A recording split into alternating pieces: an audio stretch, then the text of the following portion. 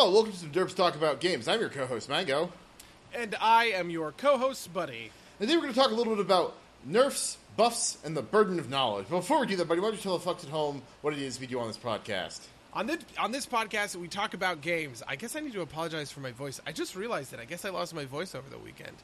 Today, we're going to talk about buffs, nerfs, and the burden of knowledge that comes into games. Specifically, big multiplayer, games as service type games. This is mostly spurred on by a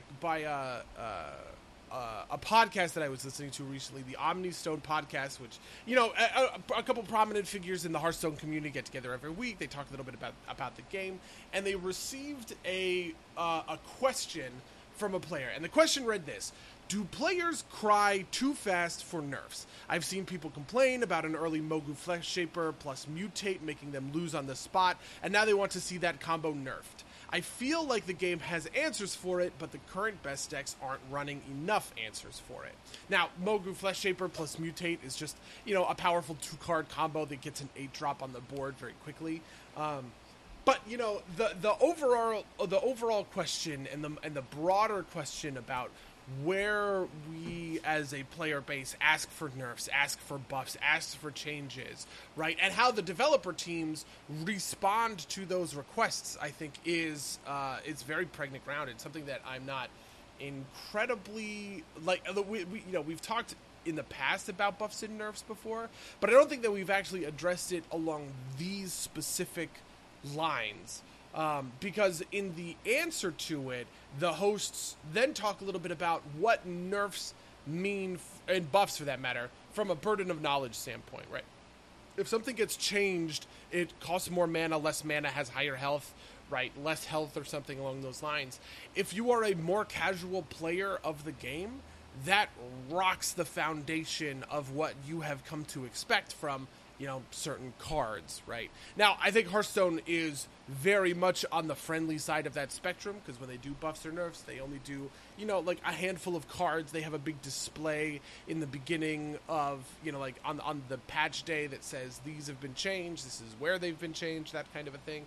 But then we also have games like League of Legends, Teamfight Tactics got brought up, where buffs and nerfs happen very consistently. League of Legends gets patched every 2 weeks, with very minor and small buffs and nerfs, and they're in the client, obviously, right? But there's much more to the patch notes, and they're much more incomprehensible comparatively. And so the dimension of how we buff and nerf these different kinds of games on the axis of how players interact with the systems and the burden of knowledge that the games are asking of them, I think is a really interesting one. Yeah, no, I think that's absolutely true. I think that there's also a really interesting kind of, how do I want to put this, or angle on this from, say, the fighting game side of things, because fighting games are the type of game that have kind of been, I want to say, lifestyle-ish games for the longest, and that they've got, long followings that people play forever and ever, but you couldn't update games until the relatively recent past, right? You got, various iterations, but, Street Fighter 3 Third Strike hasn't been patched ever. Maybe some new editions of the game, have, better netcode, but that's it. Or any netcode, because originally didn't release in the internet era. Smash Brothers Melee didn't have any patches to it. And there's always kind of been that attitude there that, maybe it's wiser to let the meta play out, and eventually people will develop their own tech, and the meta will shift itself, and that laying a heavy hand on it isn't too bad. But, of course, that has not held out like developers do lay their fingers on the scale in the fighting games, or in fighting games in the current era. But I will say that I do think that fighting games do it a little bit slower than, say, Hearthstone or Teamfight Tactics or any of these things. And I think that maybe it's just cause of some of that legacy of not being physically possible. Also, I think maybe there's no small part of it being a primarily Japanese companies making fighting games, and I think that they are just a little bit slower kind of on the iteration I'm just kind of historically, although I don't know if that's like absolutely true. That's my gut feeling about it. Yeah, I mean, the other side of this in my head always comes down to World of Warcraft, which patches very, very slowly, in the sense that, like, you know, maybe they'll do small hot fixes, but like big sweeping kinds of changes will typically only really happen once every few months, right? Like we will see you know, a 7.2 or an 8.3 or an 8.2.5 or something along those lines every once in a while, and those will bring with them more kind of comprehensive changes. But otherwise, there just isn't that much for there isn't that much in the way of patching coming out of World of Warcraft. And in a lot of ways, Hearthstone used to be like this, right? You know, we were looking at balance changes once a year, really, for quite a long time. And that's if you were including like the Hall of Faming process, where certain cards from the classic set were phased out into the wild set because they were like, you know, too prevalent and too domineering. Now I feel like Hearthstone has definitely been patching and buffing and nerfing a little bit more often. Specifically, we've been seeing that when it comes to you know, each expansion kind of typically brings with it its own quick balance patch afterwards. A lot of the times an expansion will launch and things will be really oppressive, and, you know, after a month or so they'll kind of step in. But that still leaves, you know, 1 month of a patch and then 3 months of a fairly standard and consistent metagame. The funny thing is that I always used to decry, in a way, the Smash Brothers approach, right? Where you just kind of like let the game sit on whatever it is and just kind of like let players adapt to the meta. I understand that approach, and to a certain extent, I think that there are ways in which that approach is successful, but I also think that approach is not incredibly fun or engaging for games as a sort of like lifestyle sort of service, right? When I'm playing Hearthstone every day for a dozen games a day, less, more, who knows, right? The prevalence of power and the distance between meta shakeups is so big and so long that it makes the game feel very, very stagnant. Even in Smash Brothers, where people will talk about like, oh, people found out Jigglypuff was good, right? Or, you know, people moved off of Fox and onto, you know, whoever else. A lot of these meta shifts happen over the course of years, right? Like for years, Fox and Marth are like the main characters, or whatever the Melee meta kind of looks like. And then there is some shakeup where someone sort of like figures something, you know, like where somebody kind of like figures something out. And having an artificial stimulus in there as like a buff and nerf cycle with patches or whatever else to just kind of insert which is the developer's ability to kind of like insert themselves into it and say, hey, listen, we are moving this meta around once every couple of months, I think is really powerful. Yeah, I think there's also maybe a difference in form there too, right? Like especially compared to something like Hearthstone or Teamfight Tactics, fighting games have a lot more space to skill up, right? Like you can put a lot more time into making yourself better at the physical aspects of the game, right? And there is some of that in Hearthstone and TFT, but you know, there's no mechanical necessity in TFT or sorry, my air conditioner just yelled at me. But there's no mechanical requirement in TFT or Hearthstone. But there is a mechanical requirement in fighting games, and you know that I think carries some of the distance between patches, because you know, especially early on, the reason you are losing is probably not because of your character choice. It's probably because you're bad. I think another part of this too is that there is less tendency to main things, as you would say, in TFT or Hearthstone or anything like that, right? Like, there's not like one thing that you dedicate yourself, especially in these games that have like kind of rotating meta, or not metas, but rotating card sets even, right? Like Magic doesn't really patch itself other than for like occasionally, like, you know, you have bans and restricted cards, but it naturally patches itself with the kind of yearly cycle. And you generally don't, especially with any of these games, you're not dedicating yourself to one character like you do in a fighting game. You typically have a main, and you roll that main, and any shifts to the meta kind of can screw that up in a way, right? Like, if you're playing, say, carry, if you're playing in League of Legends, right, you've got, like, even if it's small, a stable of heroes that you play. So if one of your champions gets nerfed, you can switch to one because you might have had to do that anyway, right? Like, you might have gotten banned out if you were an OTP and you were playing at, like, say, the professional level. Whereas there's no bans in fighting games, right? Or I mean, there are occasionally, but they're like wholesale bans, and they apply for everything, not for individual, like there's not intra-match bans, right? And so screwing up somebody's ability to play by significantly nerfing a character, I think, has a larger shift on kind of that scene than the individual individual changes inside of like a Hearthstone TFC LOL. I think this is also reflected in World of Warcraft because you are dedicated to your character, right? Like, knocking your character out of the meta contention, which is much harder to do in World of Warcraft, right? It's not like, it's not like it'd be very hard to like make a character untenable.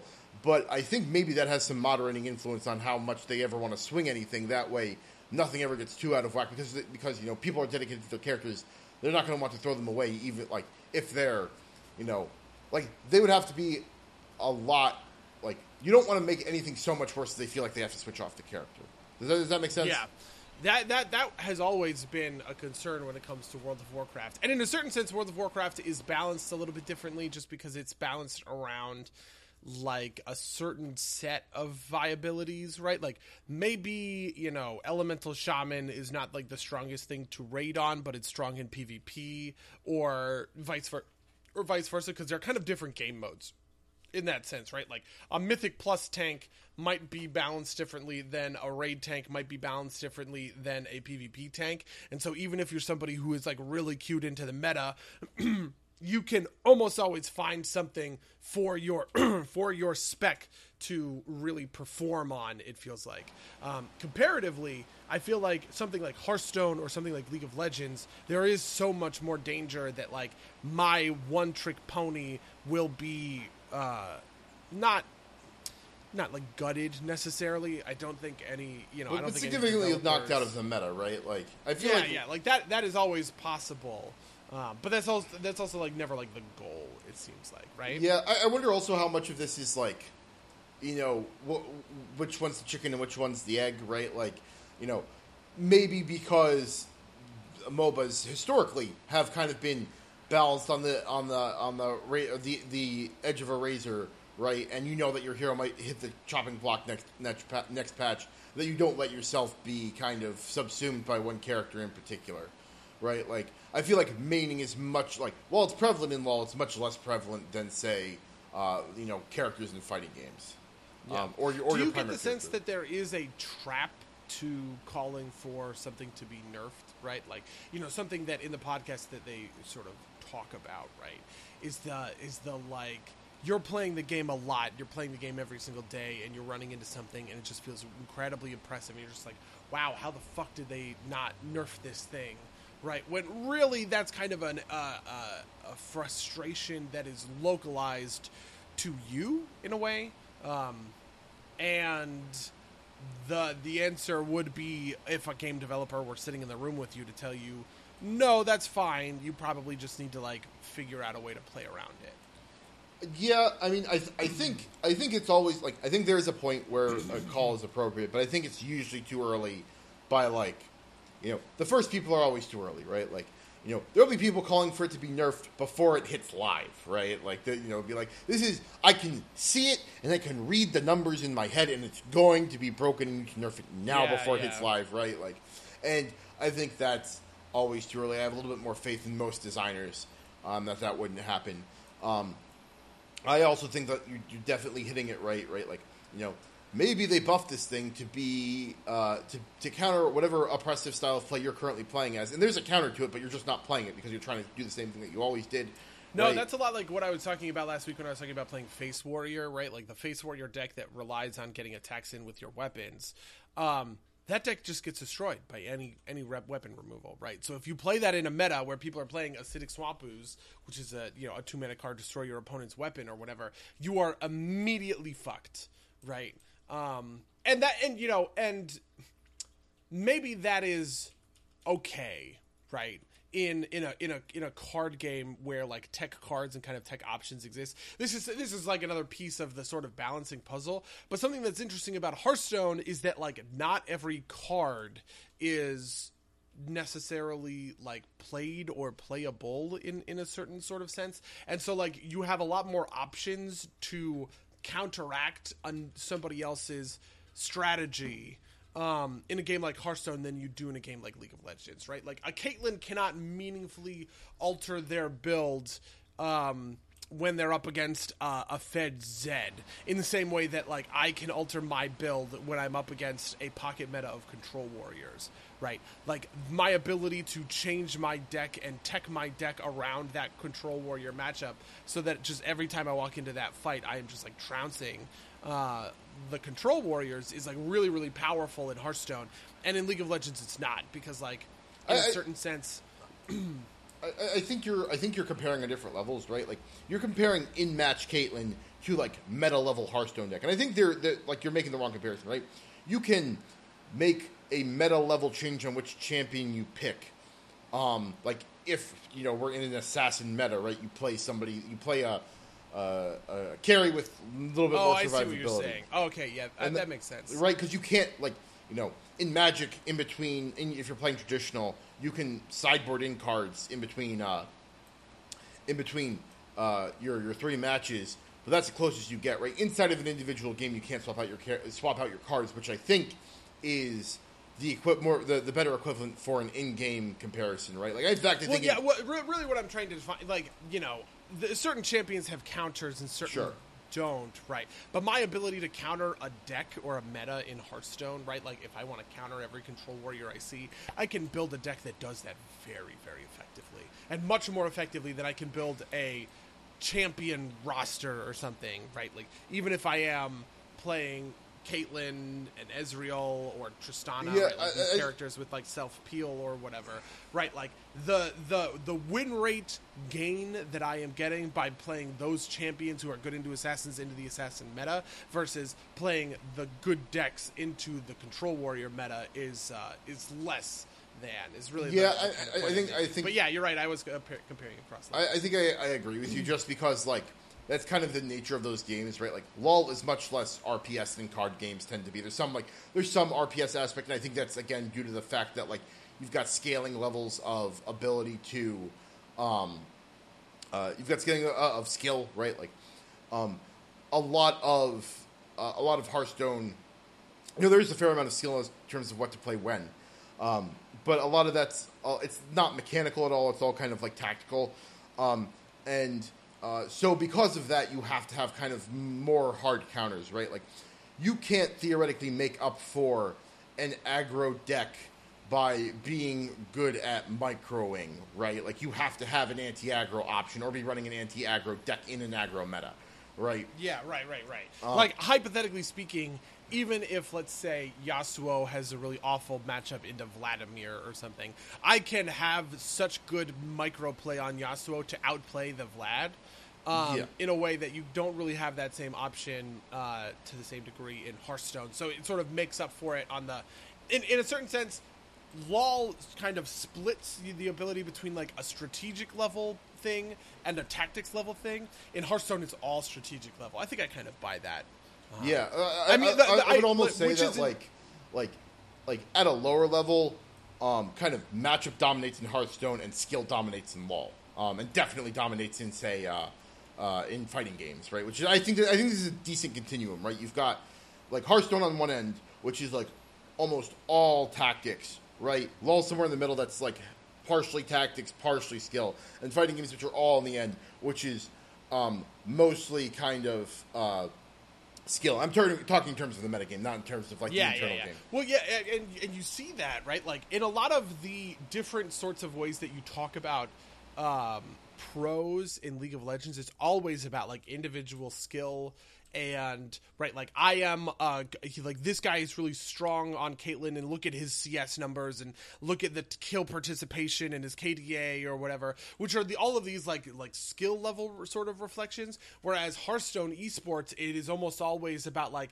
this is the lineup he chose to bring to the tournament, right? Or like, this is the, like, he knew he was going up against, you know, whoever, Firebat this week, and we know that Firebat thinks Quest Hunter is a really good deck, and so he teched out his lineup versus Quest Hunter, right? Like, one of those is like a much more like high level, macro level thing, and the other one is much more about like the micro level kind of decision making. Which isn't to say that there is not micro level decision making in Hearthstone. I absolutely think that there is, but it is decision making inside of the match that is more like chess like in the way, like, how do you spend your removal? What line of play do you know, like, where do you pressure your opponent? Where do you just kind of like hero power pass? Those kinds of decisions are all really important and all really matter. But I think a lot of what makes Hearthstone exciting and fun to watch and an interesting competitive sport is because, you know, like half of the match is played before the decks even, you know what I mean? Like the decks even play each other. Yeah. Right? It's so much about, because it is so much about, you know, the choices that you make in just putting stuff into your deck, right? So I think a really interesting example of this is, I'll link this video in the description as well as the podcast you linked, but there's a video from, I forget what the name of the channel is. I think it's called like, it's a Magic channel that I watch, but it's about Siege Rhino. Siege Rhino was a card from like 4 or 5 years ago, I want to say. I actually kind of weirdly remember this. I do remember this card. Yeah, the video came out like, it's called Ristic Studies. The video came out 2 days ago. And essentially what happens is this card ends up dominating the meta for reasons that Ristic Studies goes into. But the thing that's interesting that I'll bring it up in this case is that there's a tournament. I think it might be a championship. It might just be a playoff round. But one player literally just shows his opponent that he's got 2 Siege Rhinos in his hand, and the guy scoops. Right? Like, that's wow. like... But, like, that's the kind of the level of, like, set a game can be. Right? That, like, you don't even bother, like, playing it out because you know how it's going to go. Right? And that doesn't happen in League. Right? Like, it's not like it's like, oh, like, you know, people will say you lose in Champ Select, but you never really fucking lose in Champ Select. Right? Like, and you know, and kind of like I said, all the way on the other end of that is the FGC is like, you know, if you know your opponent favors a certain character, you just study the matchup, right, and you can get ready to go into it. Like there's never a time when somebody's going to like, gonna stop at character select in either of those games.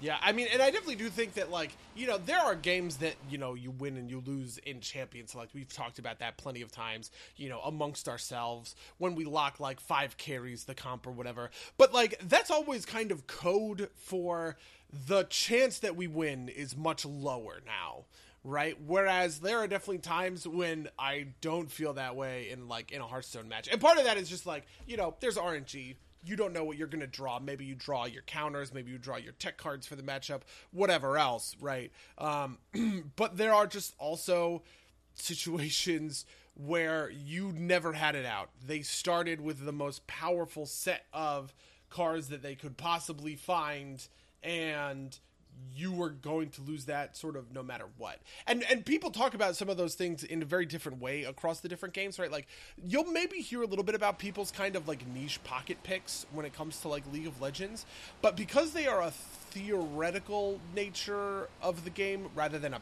practical nature of every game, they get a lot less weight than like tech cards do. Like, tech cards are what get so much focus in how people talk about Hearthstone esports, because they are they are the defining characteristics that really separate people out.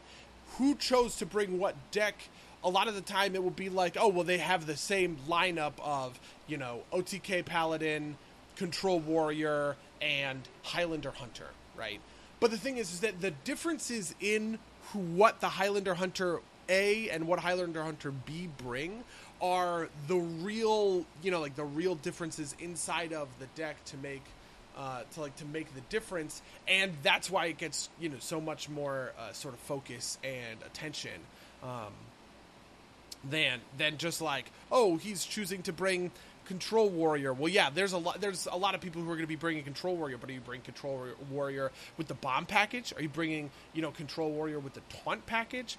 Like any of the different sorts of little iterations inside of the archetype are the things that get the kind of the focus. And because League of Legends requires you to like sort of specify so much of your theoretical capability in champ select, you don't have that same sort of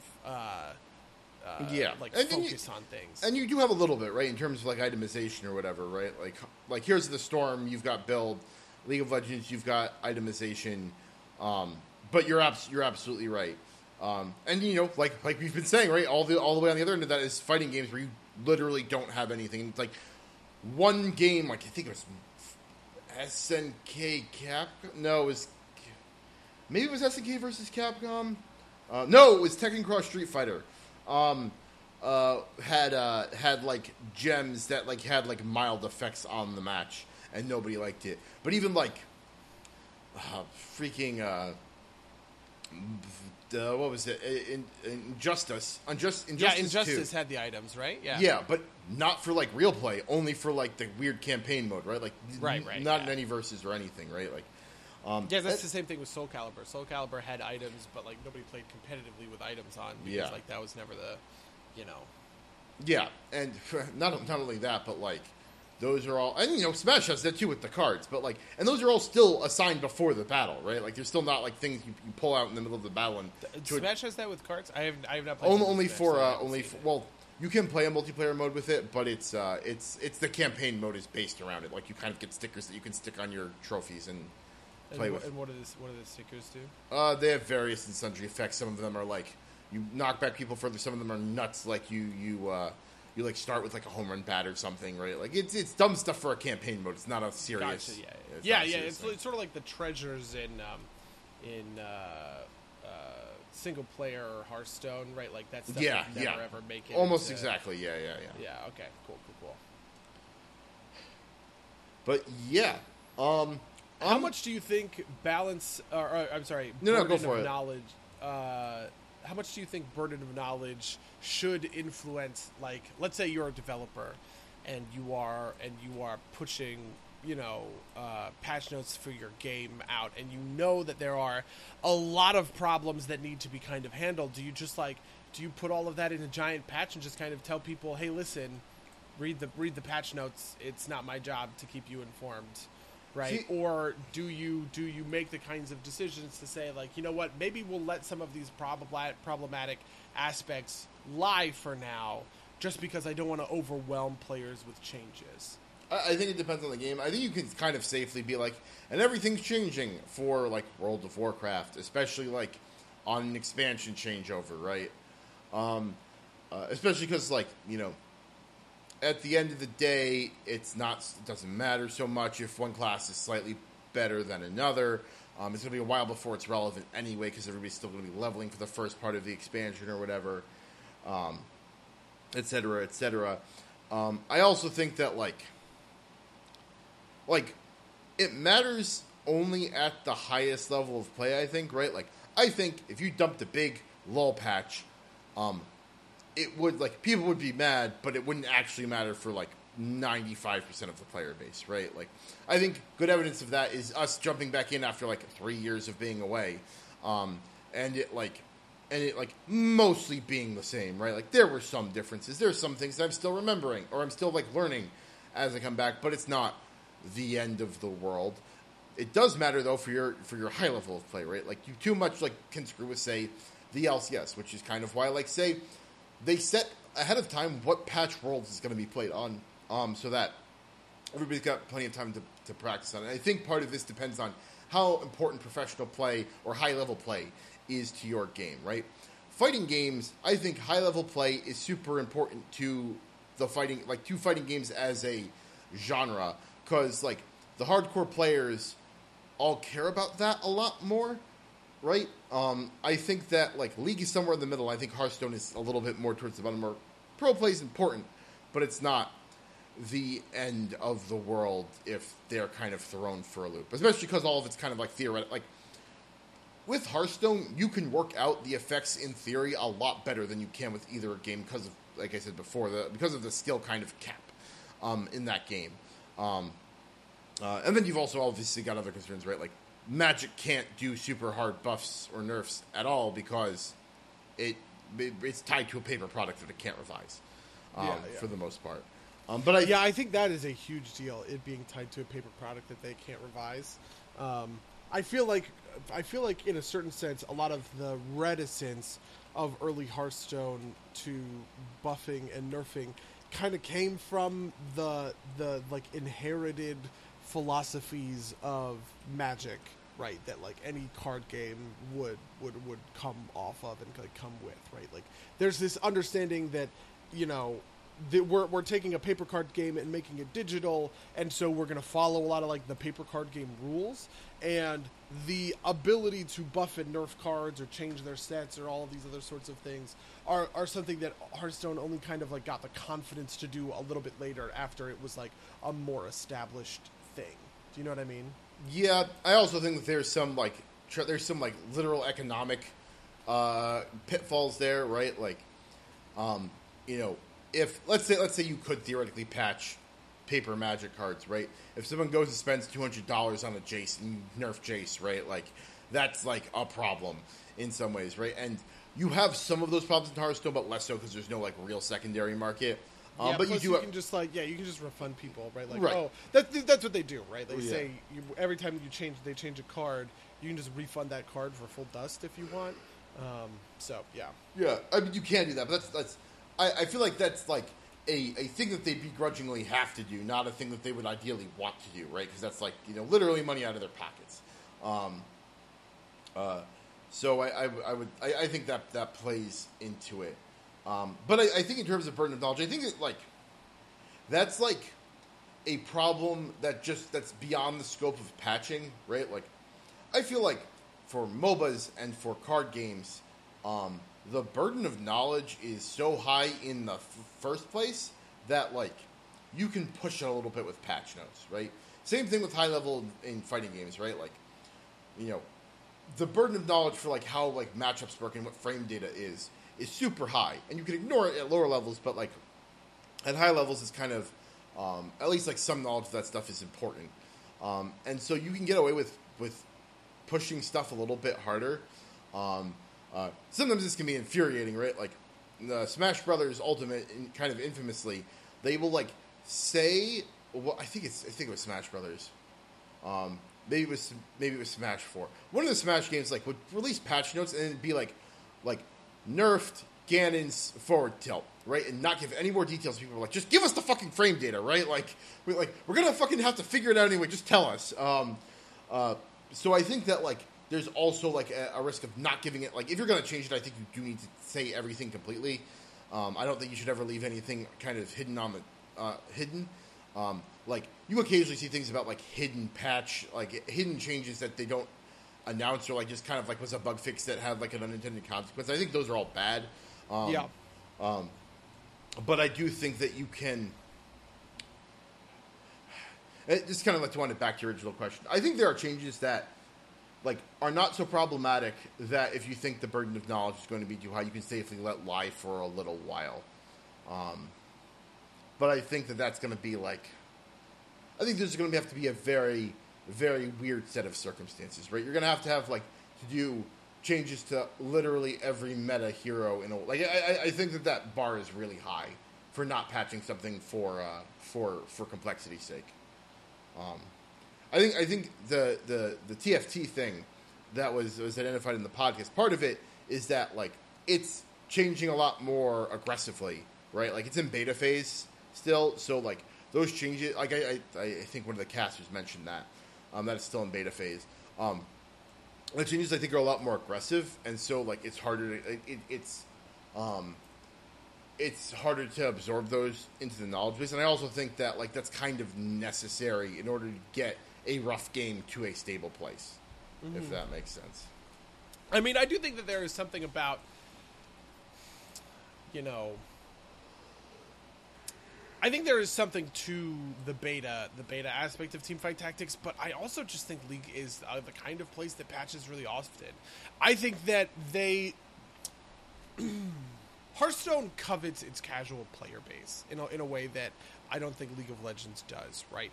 League of Legends, in a way, assumes you will keep up, or that it won't matter for you if you keep up with it, right? Like, they are going to keep patching it because most of the players who play are playing at a fairly engaged rate where they do care a lot about the patch notes, and they do want to, they do want to see what buffs and nerfs are coming out all the time. And I think that they're going to continue with that philosophy in Teamfight Tactics. They're just going to be targeting people like Disguised Toast or whoever, right? Like, who are the Teamfight Tactics only players that just, like, focus all of their time and attention on that game mode, right? And maybe that's, like, not a great business decision, but it's, like, the best decision to,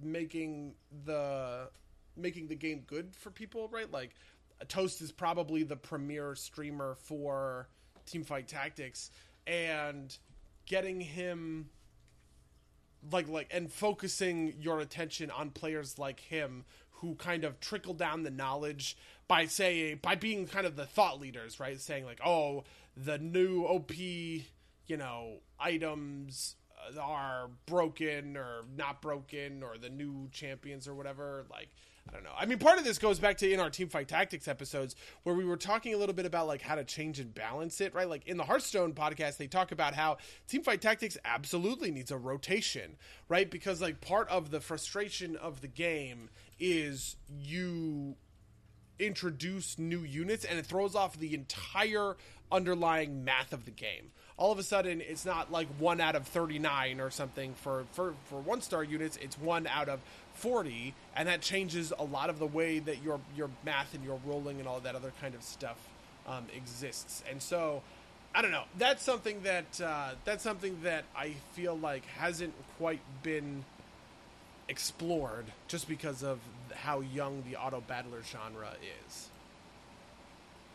Yeah, no, I think I agree with that. I think I definitely agree with that. That makes sense to me. I think that you kind of I think that that's just like a thing that'll come and go with this like. I think you kind of hit it right. Like it's a new genre, so it's hard to establish conventions yet, right? Like I could see a world where, heroes in MOBAs are introduced a lot more aggressively, and you rotate, like you have a core set of heroes and you rotate heroes around it, right? Like, maybe we retire Annie forever except for like, the wild version of League of Legends, and you rotate in like, Banny, which is kind of like Annie but different, right? Or like you rotate her back in like 2 years when you want her in the meta to push certain types of comps, right? And, MOBAs obviously don't go that way. I think that there's a good kind of, like... I think it's good kind of for, like, economic reasons, right? Like, you don't want to have to buy a hero and think that it's, like, not going to be around in a couple of years. But I think that kind of, like, design could be applied. And I think that similar things that, like... Teamfight Tactics... go on, sorry. The interesting thing about Teamfight Tactics is that, like, you don't have to really... I mean, part of this is that, like, they just don't monetize it the same sort of way. But like, imagine a version of Teamfight Tactics that was a little bit more card-like, right? Where you walk into Teamfight Tactics with a deck of 30 champions or something, right? And the pool of champions is like 50, and then all of your roles are kind of like hands of, you know what I mean? Like, I'm sort of turning Teamfight Tactics into a little bit of a card game with that idea. But the point is that that's a lot more controllable and legible to a player base than there is this giant shared pool of champions and an unknown number of them and a constantly fluctuating number of them are constantly changing the odds at which you get these, you know what I mean? Like, you get these champions, and then the items are changing on top of that, and the chance at which you get items is changing on top of that, and the chance of which you get gold and all this other kind of stuff is sort of it's just so much harder to read, right, than saying, we are adding a new set of champions. They are the Ionian champions. It is, whatever, like Jin, Aurelia, Yasuo, Ari, something, and they have these skill sets, right? Or even like skins or something, right? Like that, where it's like, okay, we are adding Infernal Shen, Firefang Warwick, Charred Maokai, and Infernal Galio as a set of Infernal champions. They will be in the game for the next 2 months, and then we'll rotate in a new set of, like a new set of champions that have like different abilities, right? Like the idea of a Shen that instead of being a Blade Master is glacial, or instead of being a ninja is glacial because he is frozen Shen rather than regular Shen. I think that's like a fairly reasonable sort of thing to do, but like without the sort of like standardized rotations and sets that you have in card games, it's so much harder to understand how these pieces kind of like fit together. Yeah, I also think that there's like a level of things that need to be felt out that you can't just kind of like look at and see, especially for things with like high random chances, right? Like drawing a card in a card game always kind of has the same amount of random chances. You can have an intuitive feel for that, right? Like, you know how consistent your normal Hearthstone deck is, how consistent your Highlander deck is. Similar thing with Magic in terms of like screwing with the numbers there. Kind of getting the feel for like how like new champions in the champ pool affects the chance that you get any particular champion is a thing that you kind of have to play to find out, right? Like something I can tell you that I've noticed is that it's much harder to kind of target a particular set of champions in Teamfight Tactics now than it was at launch. Like at launch, if you were like, I would really like to go Yordles this game, right? You can kind of just force that. And maybe it works less well with like the 6 ones, but like the three champion pools, right? Like you could definitely force those. Now that's much harder to do, right? Like I used to like to go Pirates a lot, but like past couple games, if I try and go Pirates and one just won't show up, right, for a long time, and so it doesn't work, and so you have to adjust to play meaningfully. And I think that's a neat change, right? Like I think that's a cool way to. I think probably that's a better angle for the game because it makes it less set and it makes it more kind of. You have to play it more on the fly, right? You take some of that, as you've been talking about, the kind of preset stuff out of the game, put it more onto skill.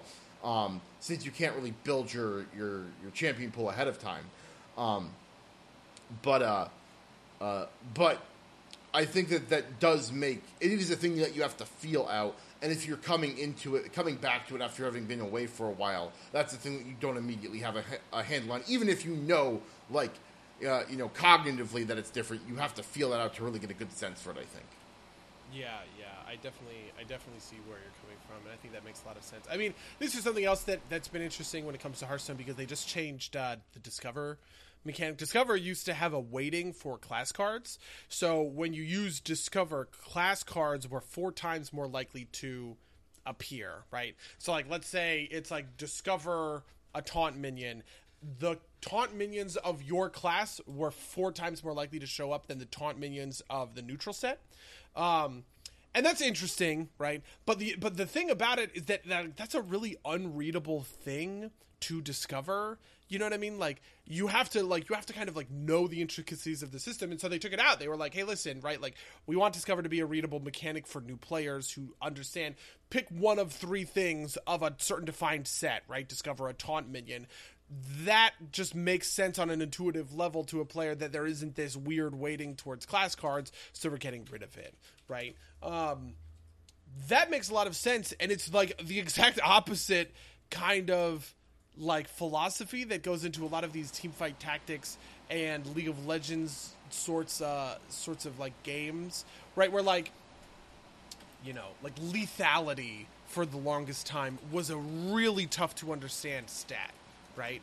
Or, I mean, before it was lethality and it was just like flat armor pen. Because you had to understand the way in which the armor formula like decreased the amount of damage that someone was taking. Right? And if you knew like the underlying mechanics and could like fathom the math and the equations, it made so much sense to do, to go armor pen on like an AD assassin or something. But like, that was just not a very readable thing for most people, which is why they changed it to lethality. Yeah.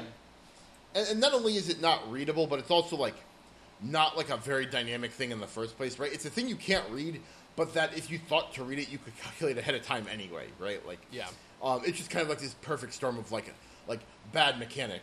And like it's explainable, right? Like I have Yeah. explained lethality and like armor pen to people. You know, like so for instance, the other day Charles, friend of the cast, was talking to me about playing a more assassin version of his Jungle Poppy, and he was like, well, I think I would pick up Infinity Edge. And I said, why would you go Infinity Edge instead of Yomu's or Duskblade or Armor Pen or something? And he said, oh, well, I'm doing a lot of auto attacks. Getting a crit 25% of the time is pretty big, like that kind of thing. And I literally just sat there and I did the math with him, where I was like, listen, the lethality applies to all of the damage that you do with your ability, which includes the base damage. So, in fact, it's kind of this gigantic steroid on all of the physical damage you will end up doing on Poppy. And if you, measure out Poppy doing a combo with lethality items versus Poppy doing a combo with crit items, it becomes immensely clear to somebody that, oh, the lethality items are so much better than the crit items, which is, fine. That's how it's supposed to work. But the point is that, someone like Charles, who is very good at the game, better than me, a higher rank than me, with a good understanding of the systems and everything like that, couldn't at a glance read and understand the stats behind the game well enough to parse what would be more useful for him when doing a damaged focused Poppy build, right? And I think that's a real problem that games like Hearthstone are, trying to avoid. Also, by the way, games like Warcraft try and avoid a little bit, and I would say fail more than Hearthstone does, because Warcraft also kind of puts you in this sort of position with simming and understanding what are your best your ability weightings, right? Like how much haste do you want, how much crit do you want, that kind of thing. It's the same sort of process, and you might say that process is poor, and I think it is one, but it is prevalent in a lot of the games that we end up playing. Yeah, and I think I want to point back to I've been talking about this. I talked about this a couple of weeks ago on the podcast, but I think it's Mark Rosewater. I think it's the head designer on Magic the Gathering. Has a podcast that he does on his commute. And 2 years ago at this point, he did a podcast on complexity, where he gets into a lot of these things and how you can deal with that and how you can deal with cognitive load and strategies for designing games such that it doesn't screw this stuff up, right? One thing he talks about is if you can separate these things out, if you can separate different types or rules out into different places, right? In different phases in, say, Magic, you could increase the complexity there without overwhelming a player, right? Or if you can tie it to something that makes sense, right? Discover is very intuitive, except for that weird weighting, which doesn't make a lot of sense. The comparison, the example he gives in Magic is flying makes sense intuitively as a mechanic because you know what a flying thing is, and when you look at the art of a creature, you can tell if it flies, basically, right? And so, the fact that a flying thing flies over ground defenders and you need to have flying or to block it, or reach, which is the spider ability, right? All of that makes intuitive sense to you, and so it's no cognitive load to impart that on, or it's very little cognitive load to impart that onto the player because it maps to a real world concept very well. Whereas something say Menace is a little bit more tenuous and needs a little bit more explaining than something say Protection from Blue and all of the things that apply to that. Is a further explanation still in a higher cognitive load. So I will see if I can dig that one up again and send it and put it in the description, because that is an excellent podcast that goes into a lot of these things. And he does professional design work for Magic the Gathering. I'm like, gosh, you were just kind of two schmoes. But no, I mean, this is a part of my job, right? I have to sit down and write patch notes for games, so understanding the ways in which to communicate players, right? And it's simple stuff, right? You list the most major stuff first, you go major, minor, in order of descending, and you talk about bug fixes differently than you would talk about content updates or sort of whatever else. But yeah, absolutely, you need to do balance changes in order to make things work the way that they are intended. The funny thing I guess about all of this is how well balanced I think a lot of these games kind of are in light of how tough it is to balance stuff, right? Like, there was so much kvetching about the balance of World of Warcraft in the beginning of Legion, but kind of by 8.2 they had basically figured it out, where there wasn't really a situation where just like nobody was taking a class or something like that, right? There's always classes at the high end of the spectrum, classes at the low end of the spectrum, but like there used to be all these memes about like nobody would take an elemental shaman for a raid group or something, and all that stuff has kind of like gone by the wayside, which I think is kind of, you know, kind of neat and kind of nice. And I think the same thing is relatively true of you know, like League of Legends. You might have S tier, you know, A tier, whatever, but in most situations most champions are viable. Yeah, I think the safety valve there is that, like, any really big misstep just doesn't get played, right? Like, you know, there's less of that, but, like, Kalista doesn't really get played that much right now because of her weird, like, pro-level bias. And the inverse of that is, like, Yi, right? Like, he doesn't get played at high levels because he's very much a nub stomp champion. Yeah, like Garen or someone like that. But I think that, you know, like, you know, some folks would call that a problem, right? Like that, like there are champions along those lines. But no, I just kind of think that that's natural, especially as League is getting up. You know, when every game of Summoner's Rift is only going to have 10 champions, it is going to be a little bit more of a miracle each and every time that play like champion diversity across the games is dwindling, and that's just the nature of how they, you know, like how League of Legends is going to be structured. You know, I think they're pretty good about patching and nerfing stuff, right? Like, there are some champions that just keep getting nerfed and are still strong. Like, Aatrox, you know, he just keeps getting nerfed. They've nerfed him, like, 9 times now. You know, someone like... I don't know. Who's Aurelia. This? Yeah, like, Aurelia, right? Like, is just going to be sitting in, you know, as, like, a pub stomp champion, and it is what it is. And nobody really bats an eye about it. Kalista I find to be really a really interesting case. I've always sort of thought that like there really was no like incredibly high skill cap champion that like only like super top level pros could play, but if there is one, it is Kalista, just because she requires so much like coordination with the rest of her team. I wonder if she's gonna get like a rework or something soon. Yeah, I don't know. I think on the other end of that spectrum, that like just to kind of finish out the thought, right? Like in like card games, right? Like MTG or Hearthstone, like you can solve bad cards by not playing the bad cards as long as there's not so many of them that it's a problem.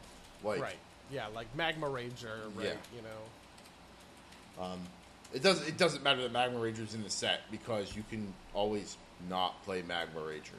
Yeah, this is something that people talk about when we talk about power creep in Hearthstone. Cards like Ice Rager, this is like the Ben Brogue point. Ice Rager is a strictly better Magma Ranger. It is a 5/2 elemental, where Magma Ranger is a 5/1 elemental. And they cost the same, right? And they cost the exact same. They both cost 3 mana. Ice Rager is not actually power creep on Magma Ranger, because Magma Ranger is so far below the power curve that it doesn't tick up, right? Like the power curve, if you buff something from under the power curve and it doesn't hit the power curve, that thing is not yet like broken. And I don't know what a 3 mana, you know, what a 3 mana something needs to be in order to be broken. They have tried a bunch of different Ragers, right? Like the most recent iteration is Faceless Rager, which is a 3 mana 5/1 that says Battlecry, copy the health of a friendly minion. So if you have a beefy 2/3, if you have a River Crocless on 2 and you play Faceless Rager on 3, you have a 5/3. Maybe that's like too strong, but Faceless Rager is not played, right? So like clearly there is hypothetically room to grow for sort of the 3 mana Rager archetype, 3 mana 5 attack minions. The stuff that pushes power creep is when the very best stuff gets iterated on, right? When you have Piloted Shredder, and then Piloted Shredder dictates you, and then you have to make a bunch of minions that beat Piloted Shredder, so you have a bunch of 4 mana 3/5s. Now all of a sudden you're sitting in power creep territory, because like you are designing powerful cards to beat the most powerful cards, if that makes sense. Yeah. Honestly, it's funny. We can reference back to this Siege Rhino video. Siege Rhino, part of the thing that makes it so powerful is I believe it's a 4/5, and apparently its power and toughness just got iterated to hell through development. It was originally at like at one point like a 3/3, and like the 4/5 is apparent like that 5. Over there's a similar card in another color wedge that's 4/4. That extra point of toughness is what really puts it over the edge into being like super powerful. So like that type of stuff is like it's always interesting to kind of see how those like little changes can make all the difference. But yeah, Is that it? Have we exhausted it? Yeah, is there something we want to say about buffs? I feel like that's been the least thing we've touched on over the past. People talk about buffs, but they always talk about them in a psychological effect, and I think this is dumb. People will say things like, "Oh, don't nerf things. People hate when you take things away. Instead, buff them." Right? So, like the WoW example is there used to be a penalty for playing too much. The longer you played, the less experience you gained. What they did was swap it around. The longer you played, or I'm sorry, the less you played, the more rested experience you earned, which increased the rate of experience that you got. People hated the penalty and loved the bonus, and that's the sort of like idea that fuels buffs. People will love buffs and hate nerfs. The problem with buffing all the time is that you are power creeping, right? Like that is the definition of power creep. You're just blowing your power curve through the roof if you focus more on buffs than on nerfs. I think buffs for games like League of Legends and World of Warcraft make a lot more sense than they do for card games, though credit where credit is due. Hearthstone just did a big round of buffs that were pretty kind of interesting. But like one of the things that happened is they did these buffs, and then cards that they buffed were really overpowered, so they just reverted the buff. So, yeah, it is what it is. I think part of this too is like buffs over nerf. Like I think the thing you've identified with the WoW story is that's not actually buff versus nerf. That's carrot versus stick, which buff versus nerf is a form of. Fair. Right? Yeah, I just mean that people like a positive thing, hate a negative thing. Oh, that's absolutely true. But I think that's the important thing, right? Like if you like carrot is probably always better than stick, but that doesn't mean that buff is always better than nerf because those are actually slightly different, although related concepts. For sure. Yeah, I mean, and it's also a little bit of like eye of the beholder, right? As a Yasuo main, when Yasuo gets nerfed, that looks, I hate that, right?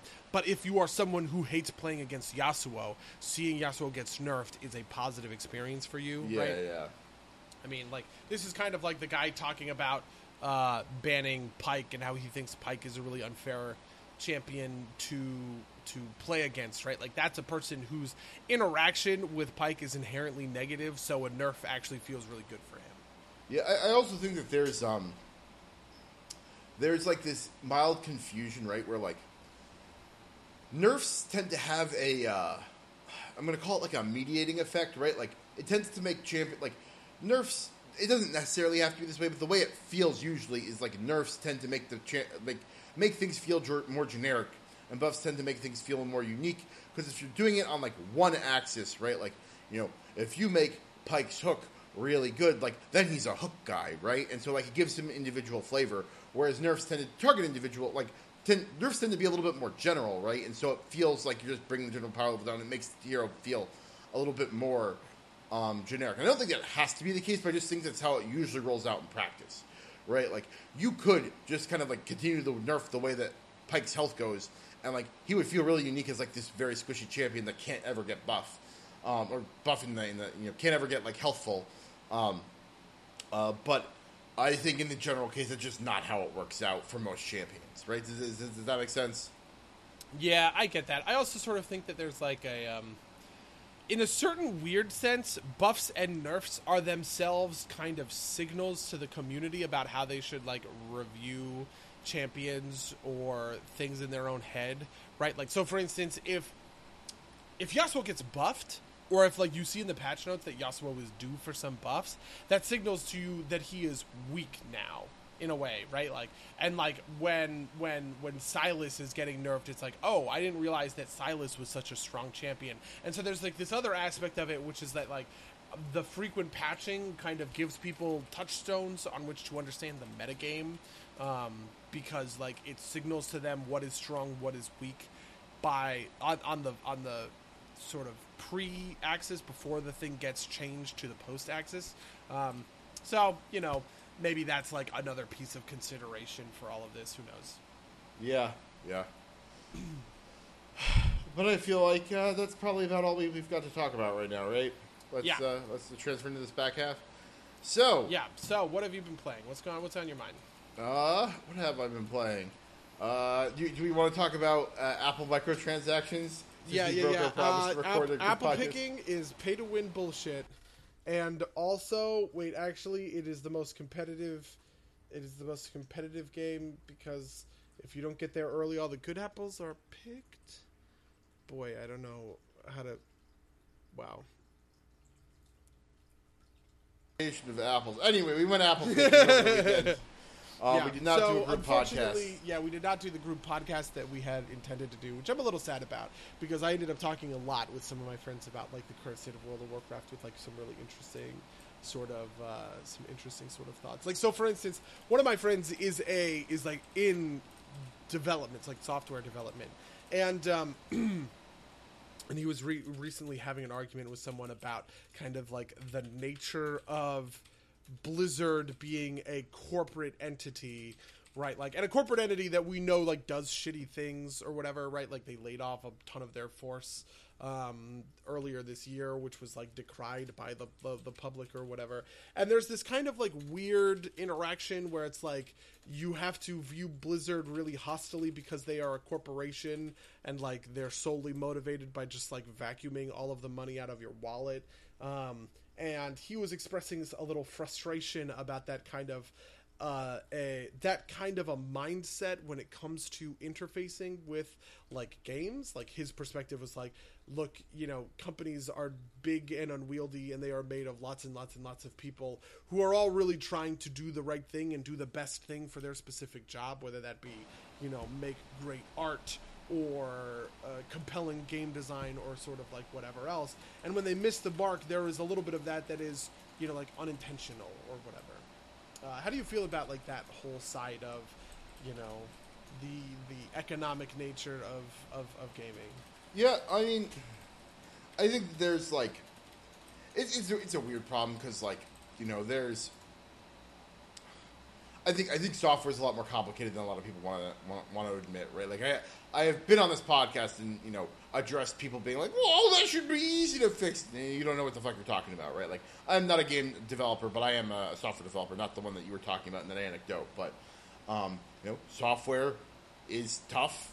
I also think that there's a level of like at the end of the day, if the game gets bad, people will stop playing it, and then they will have no money. And the people at Blizzard understand that at some level, right? Like, maybe not as much as, like, or maybe they don't prioritize it as much as you would like.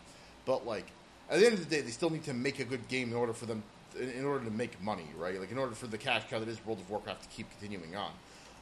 On the other side of this, apparently, like, microtransactions are, like, a huge part of the revenue base of World of Warcraft, right? Like shop mounts and whatever. And so, like, it's easy to see, or it's very easy to feel like, we're, like, they are prioritizing development on weird microtransaction incentives like the Recruit a Friend rewards instead of, good content for good subscriber boys, right? Like, I don't think that's totally invalid. It's tough, right? Like, I definitely, like, I think that it's good to be a countervailing voice in an environment where everybody seems to just want to dump on everything, but that doesn't mean the people that are dumping on everything are absolutely wrong. How do you feel about, there was recently a tweet that was like, hold on, let me see if I can look it up. So there was a tweet that was like, at this point, we shouldn't be paying $60 for video games, and somebody quote tweeted that, and it's like, yeah, actually you should be paying $120 to $150, which is kind of a reference to the idea that game prices really have not gone up. Like, I remember the jump in the mid 2000s, I want to say, like it was before the Xbox 360 era, from a $50 game to a $60 game, and in the intervening 12, 15 years, whatever, we really have seen most AAA games just kind of stick right at that $60 price tag. Yeah. Do you think that people have a devaluing experience with their games and people don't value games as much as they should? I don't buy that. I don't think that we should be paying $120 to $150 a game. I think that there's like a lot of economic stuff that's wrapped up in that like isn't acknowledged by like that tweet, which is one, like, games are hitting a much broader audience, right? And like it's not like there's per unit costs. So especially as games have gone digital, there's no per unit cost, right? For developing a video game, it's all like at once. So like if you're selling, X number more copies, it doesn't matter if you increase, or if video games were $120, you'd probably sell less than half the number of copies, at which point you're losing money, right? Mm-hmm. Because like I said, it's not like you're spending particular amounts of money on individual copies, like your per unit costs. I also think that like the economies of scale have gone up, the audience has gone up. DLC and microtransactions kind of fill that void for the most part. I also think that I think that the view that the game should be $120, $150 is reductionist and ignorant of a lot of different economic forces. That just kind of makes it not make sense, right? What's the other? I get that a little bit, yeah, for sure. Right, like at some level, gaming's like a hobby for normal people, right? And if you make it $120 to be a hobby for like rich people, which it was at one point, right? So you don't want it to go back to that, or like enthusiasts maybe is a better point than necessarily rich people, but I think part of the reason that like gaming has gone more mainstream is that it is more accessible to the average person rather than just enthusiasts who take their disposable income and burn it on, a high power PC instead of, a family vacation or something. But I don't. Part of this is also a sort of like an attention economy piece of it.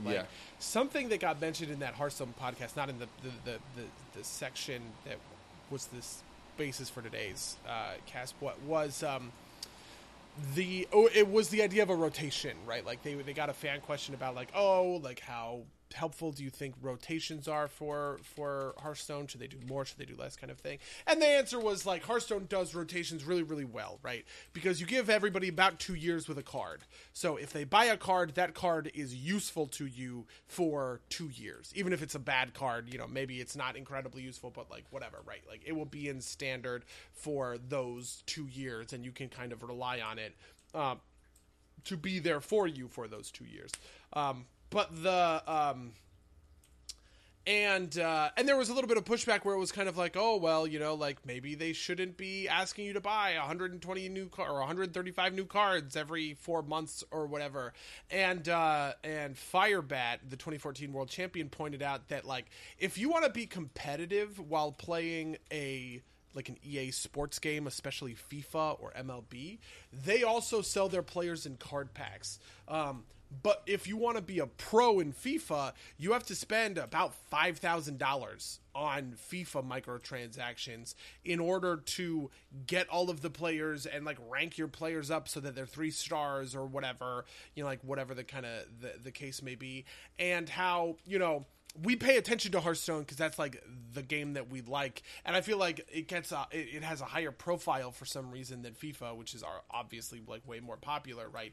But in a certain sense, we should be paying attention to the worst actors in the business, and the worst actors in the business are shitty microtransaction companies farming whales, and companies like EA that are pushing games like FIFA. So at what point do we sort of say, you know what, given the relative field, Blizzard is doing okay? Yeah, I mean, I feel like part of that's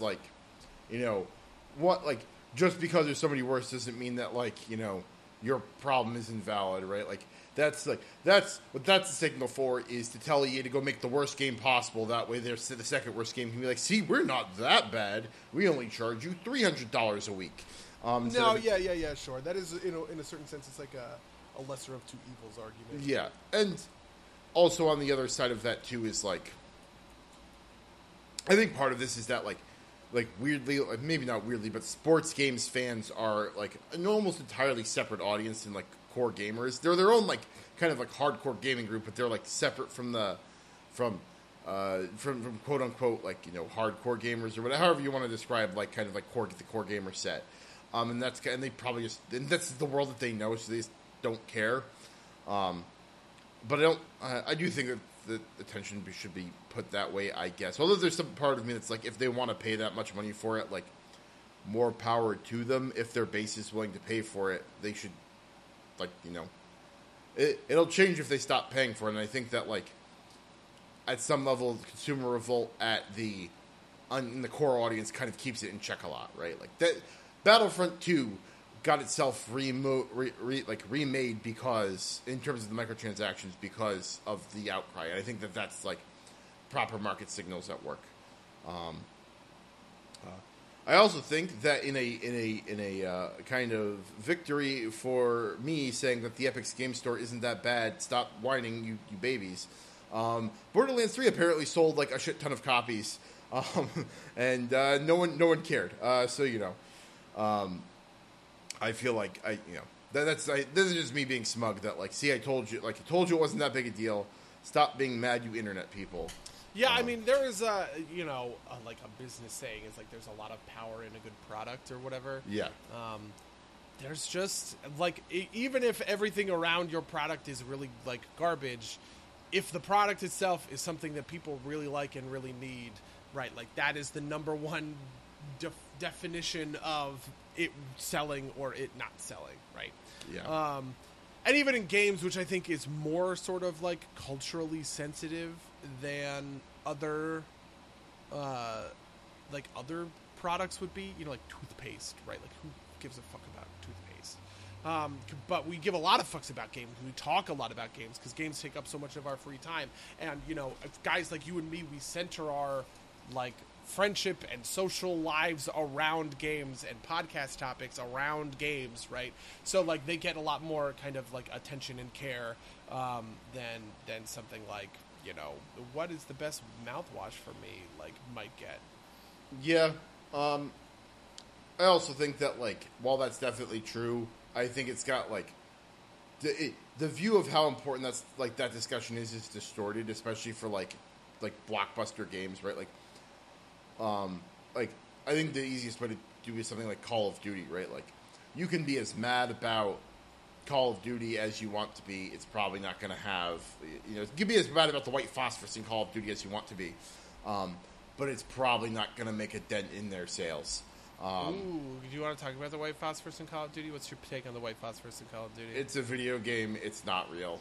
That's yeah, but it's Call of Duty though, man. Like they really I agree with that argument in less realistic settings than the like reportedly realistic setting of Call of Duty. Even like Call of Duty like Space Wars or whatever, some of like the crazier ones in the back half of the century were like can get quite a bit of so for the I see your point, but I don't think that applies to the multiplayer, right? Like, I will point out that Modern Warfare 2 or 3 had a nuke that you could drop on the battlefield, right? And it just ended the game, right? Like, that was a 25 kill streak reward if you could get that high.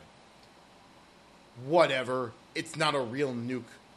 Who cares? It's a multiplayer. For the purposes of multiplayer, right? Like, I agree with you that, like, no Russian or, like, the white phosphorus scene in, what's the one that what's the FPS that everybody loves to cream themselves over? Spec Ops: The Line? Yeah, that one. Right? Like not an FPS, but yeah. Sure. Sorry.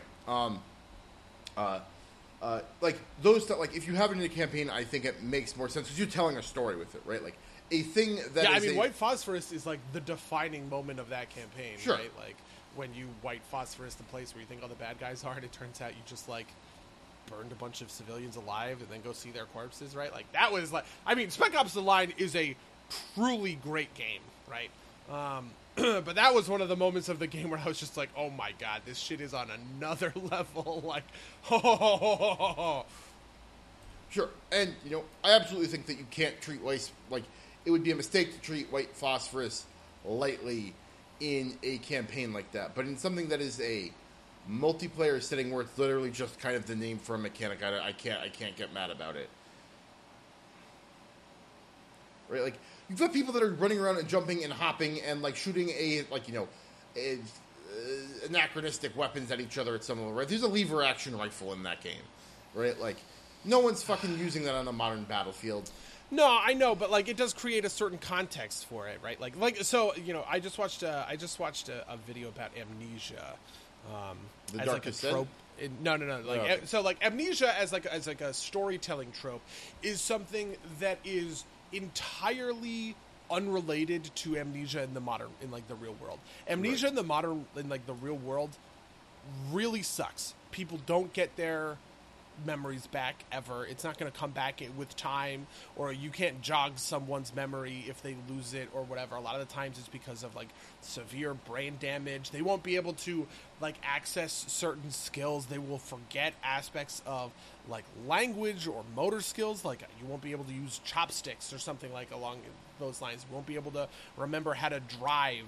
And so it is always like a much, much, much more serious thing in the sort of the context of real amnesia. But like when you and I talk about amnesia outside of that context, we think about it as I hit you on the head with a pan and you feel better or whatever, and your memory kind of like comes back.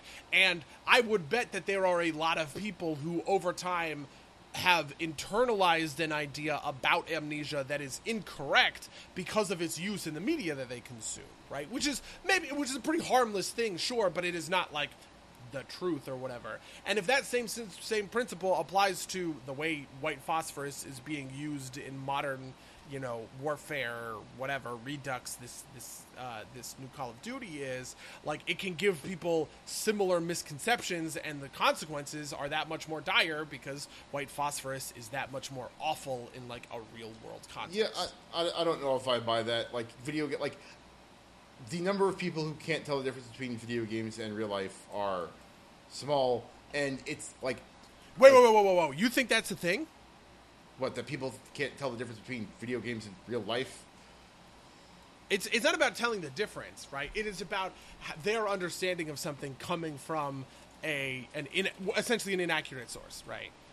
Sure, but like, I think there's a different context, right? Like, I think you're like people don't attach that same level of realism to a multiplayer running gun that they do to say like a story campaign, right? Like a serious story, right? Like, it's not like people think that like you can bash like a freaking cat over the head with a hammer and have a cuckoo clock come out of its mouth because they watch cartoons, right? Like, there's a context switch there, right? Like, and multiplayer. Oh, I see what you're saying. Okay, that I understand.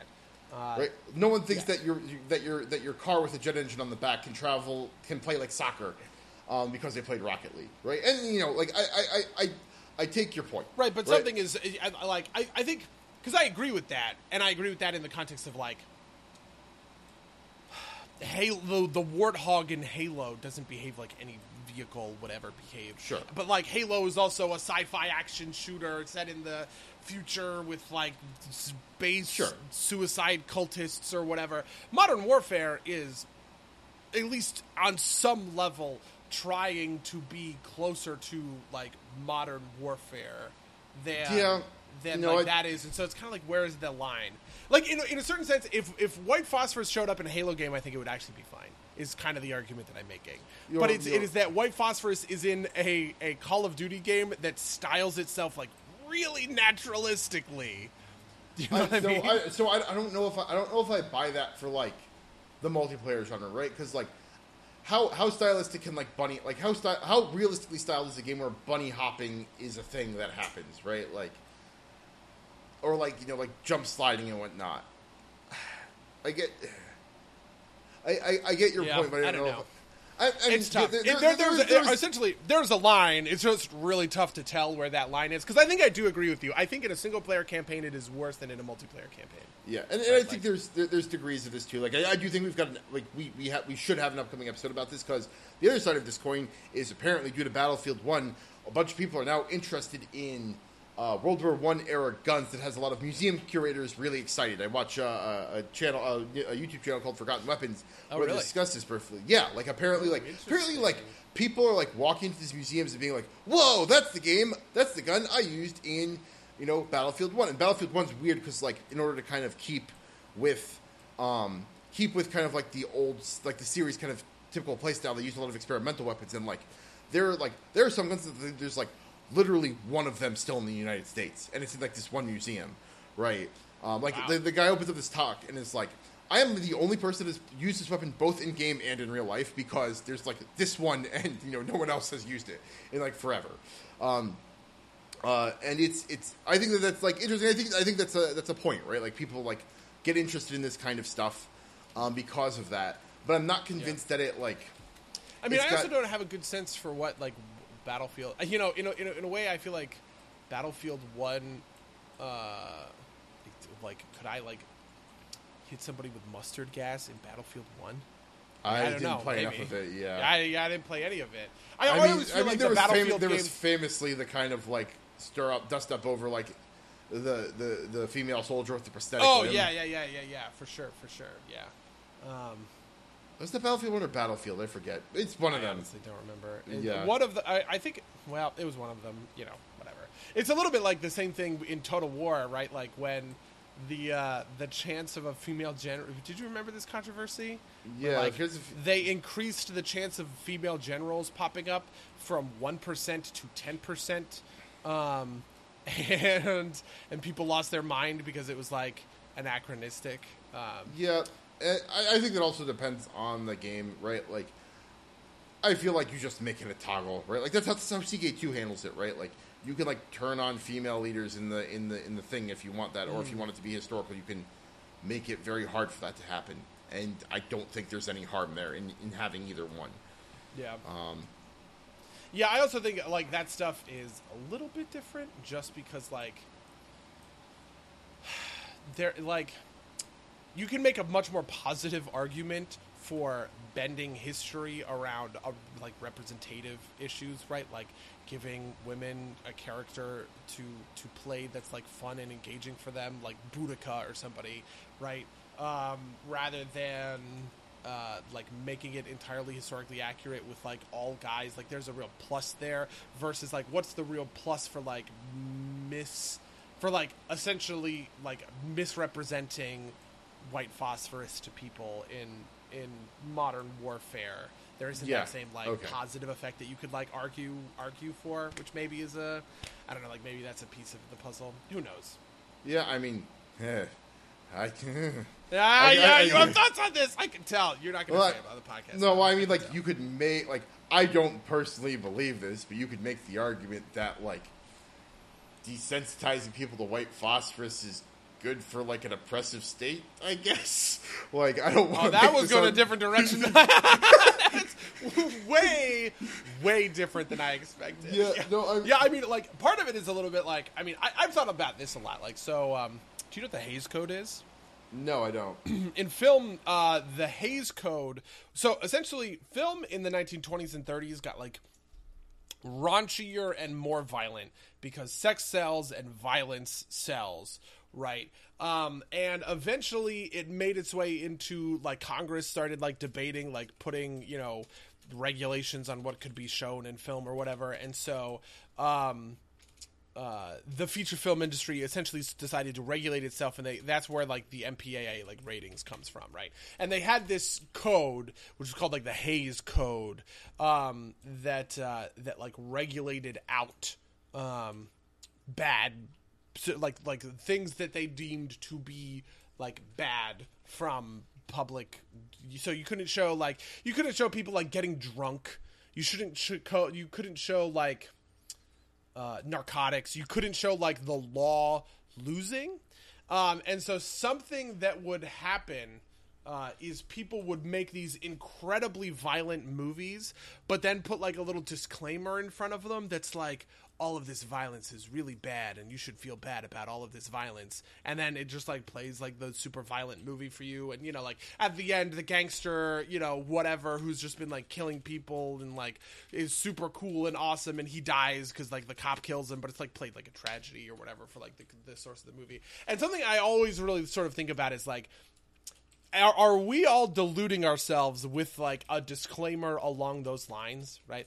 Like Warcraft thematically is about how in the face of annihilation level omnicidal threats, we should band together as like one people to oppose them for the sake of, right, all of the vague nobility things that like the Warcraft universe like honor or whatever, that like the Warcraft universe like values. But like on a gameplay level, Warcraft is about going into a battleground and just like mercilessly murdering members of the enemy faction, right? Like, or like going out in the overworld and waiting at a node for people to like come farm it, and then you just like absolutely obliterate them over and over and over again. Murdering people weaker than you. Yeah, exactly, right? And so it's kind of like that. It's, you know, there's a little bit of like ludonarrative dissonance there. And I don't know how you feel about any of that kind of stuff, but it does make me think sometimes. Yeah, no, and like there's also kind of like this, there's a danger of like, you know, what's worse, right? For someone to never know what white phosphorus is, because it's not like a thing that you see on the news, right? It's not like they're showing people burning to death. Or is it better for them to have like a skewed perception of it that maybe they go investigate and find out what's real about it, right? Like, which one of those is worse? Which one of those is the lesser of two evils? And not that I think that anybody at Activision is making like a deep and principled thought about like, you know, am I trying to like half enlighten people by putting white phosphorus in the game? But I also wonder about like how much harm is actually generated. I mean, this actually happened to me with League of Legends the other day. Have you ever watched Nunu's, the new like Nunu and Willump champion, Nunu's death animation? No. Okay, so Nunu's death animation is like fucking heartbreaking. Okay, Nunu like flumps over, Willump like flumps over in like a heap, and Nunu, who's a little boy, right? He's like a 5-year-old kid, like gets up and it's like, "It's okay, Nunu. It's okay. I'm gonna go get help, okay?" And it's just, I saw that once in the middle of a game or whatever, and I was like, "Oh my god!" Like, I'm gonna cry. That's so, or like Dragon Tamer Tristana, right? Dragon Tamer Tristana's death animation is like Tristana goes like blah, and she like falls over, and then like the little baby dragon like walks over and like nudges her head, and her head isn't moving, and then just like curls up next to her, and you're just like, "Oh no!" It's like, but it's like when Yasuo dies, I don't give a shit. You know what I mean? Like when Lucian dies or whatever, like who cares, sort of thing. And so like, am I like weirdly desensitized to the death of like Yasuo or Caitlyn or any of these adults? And like, but why do these like certain death animations like make me feel, Mango? Yeah, I mean, I also think that like at the end of the day, it's not like you're not going to be like, if like, you know, we got into a street fight for whatever reason and I ended up dying, I don't think you'd be like, "Well, you just flat like a lame death animation, I don't care," right? Like, yeah. Yeah, for sure. Yeah. Yep. Yeah. But yeah, so I played that game over the weekend. It was an open beta. So that's the segue of the century. Good job. Well done. Tell me all about it. How did the guns feel? How did you like murdering your fellow man? So I really liked the look on their face while I put so I was not good enough to ever get a white phosphorus run, so you know, none of that. But you know, the gunplay feels this feels really weird now. The gunplay feels pretty good. COD always has a place in my kind of like bones for like being the kind of gameplay that COD is. I find that I tire of it pretty quickly now. You know, with WoW, I come back like every expansion, stay around for like X number of months before I fall off it again. COD, it seems like that window gets shorter, right? Like, every time I get a new one, I just like end up playing it for a shorter period of time before I fall off of it. And I think I might be good on this game just from the beta. Wow. I don't know if I need to go get the full game.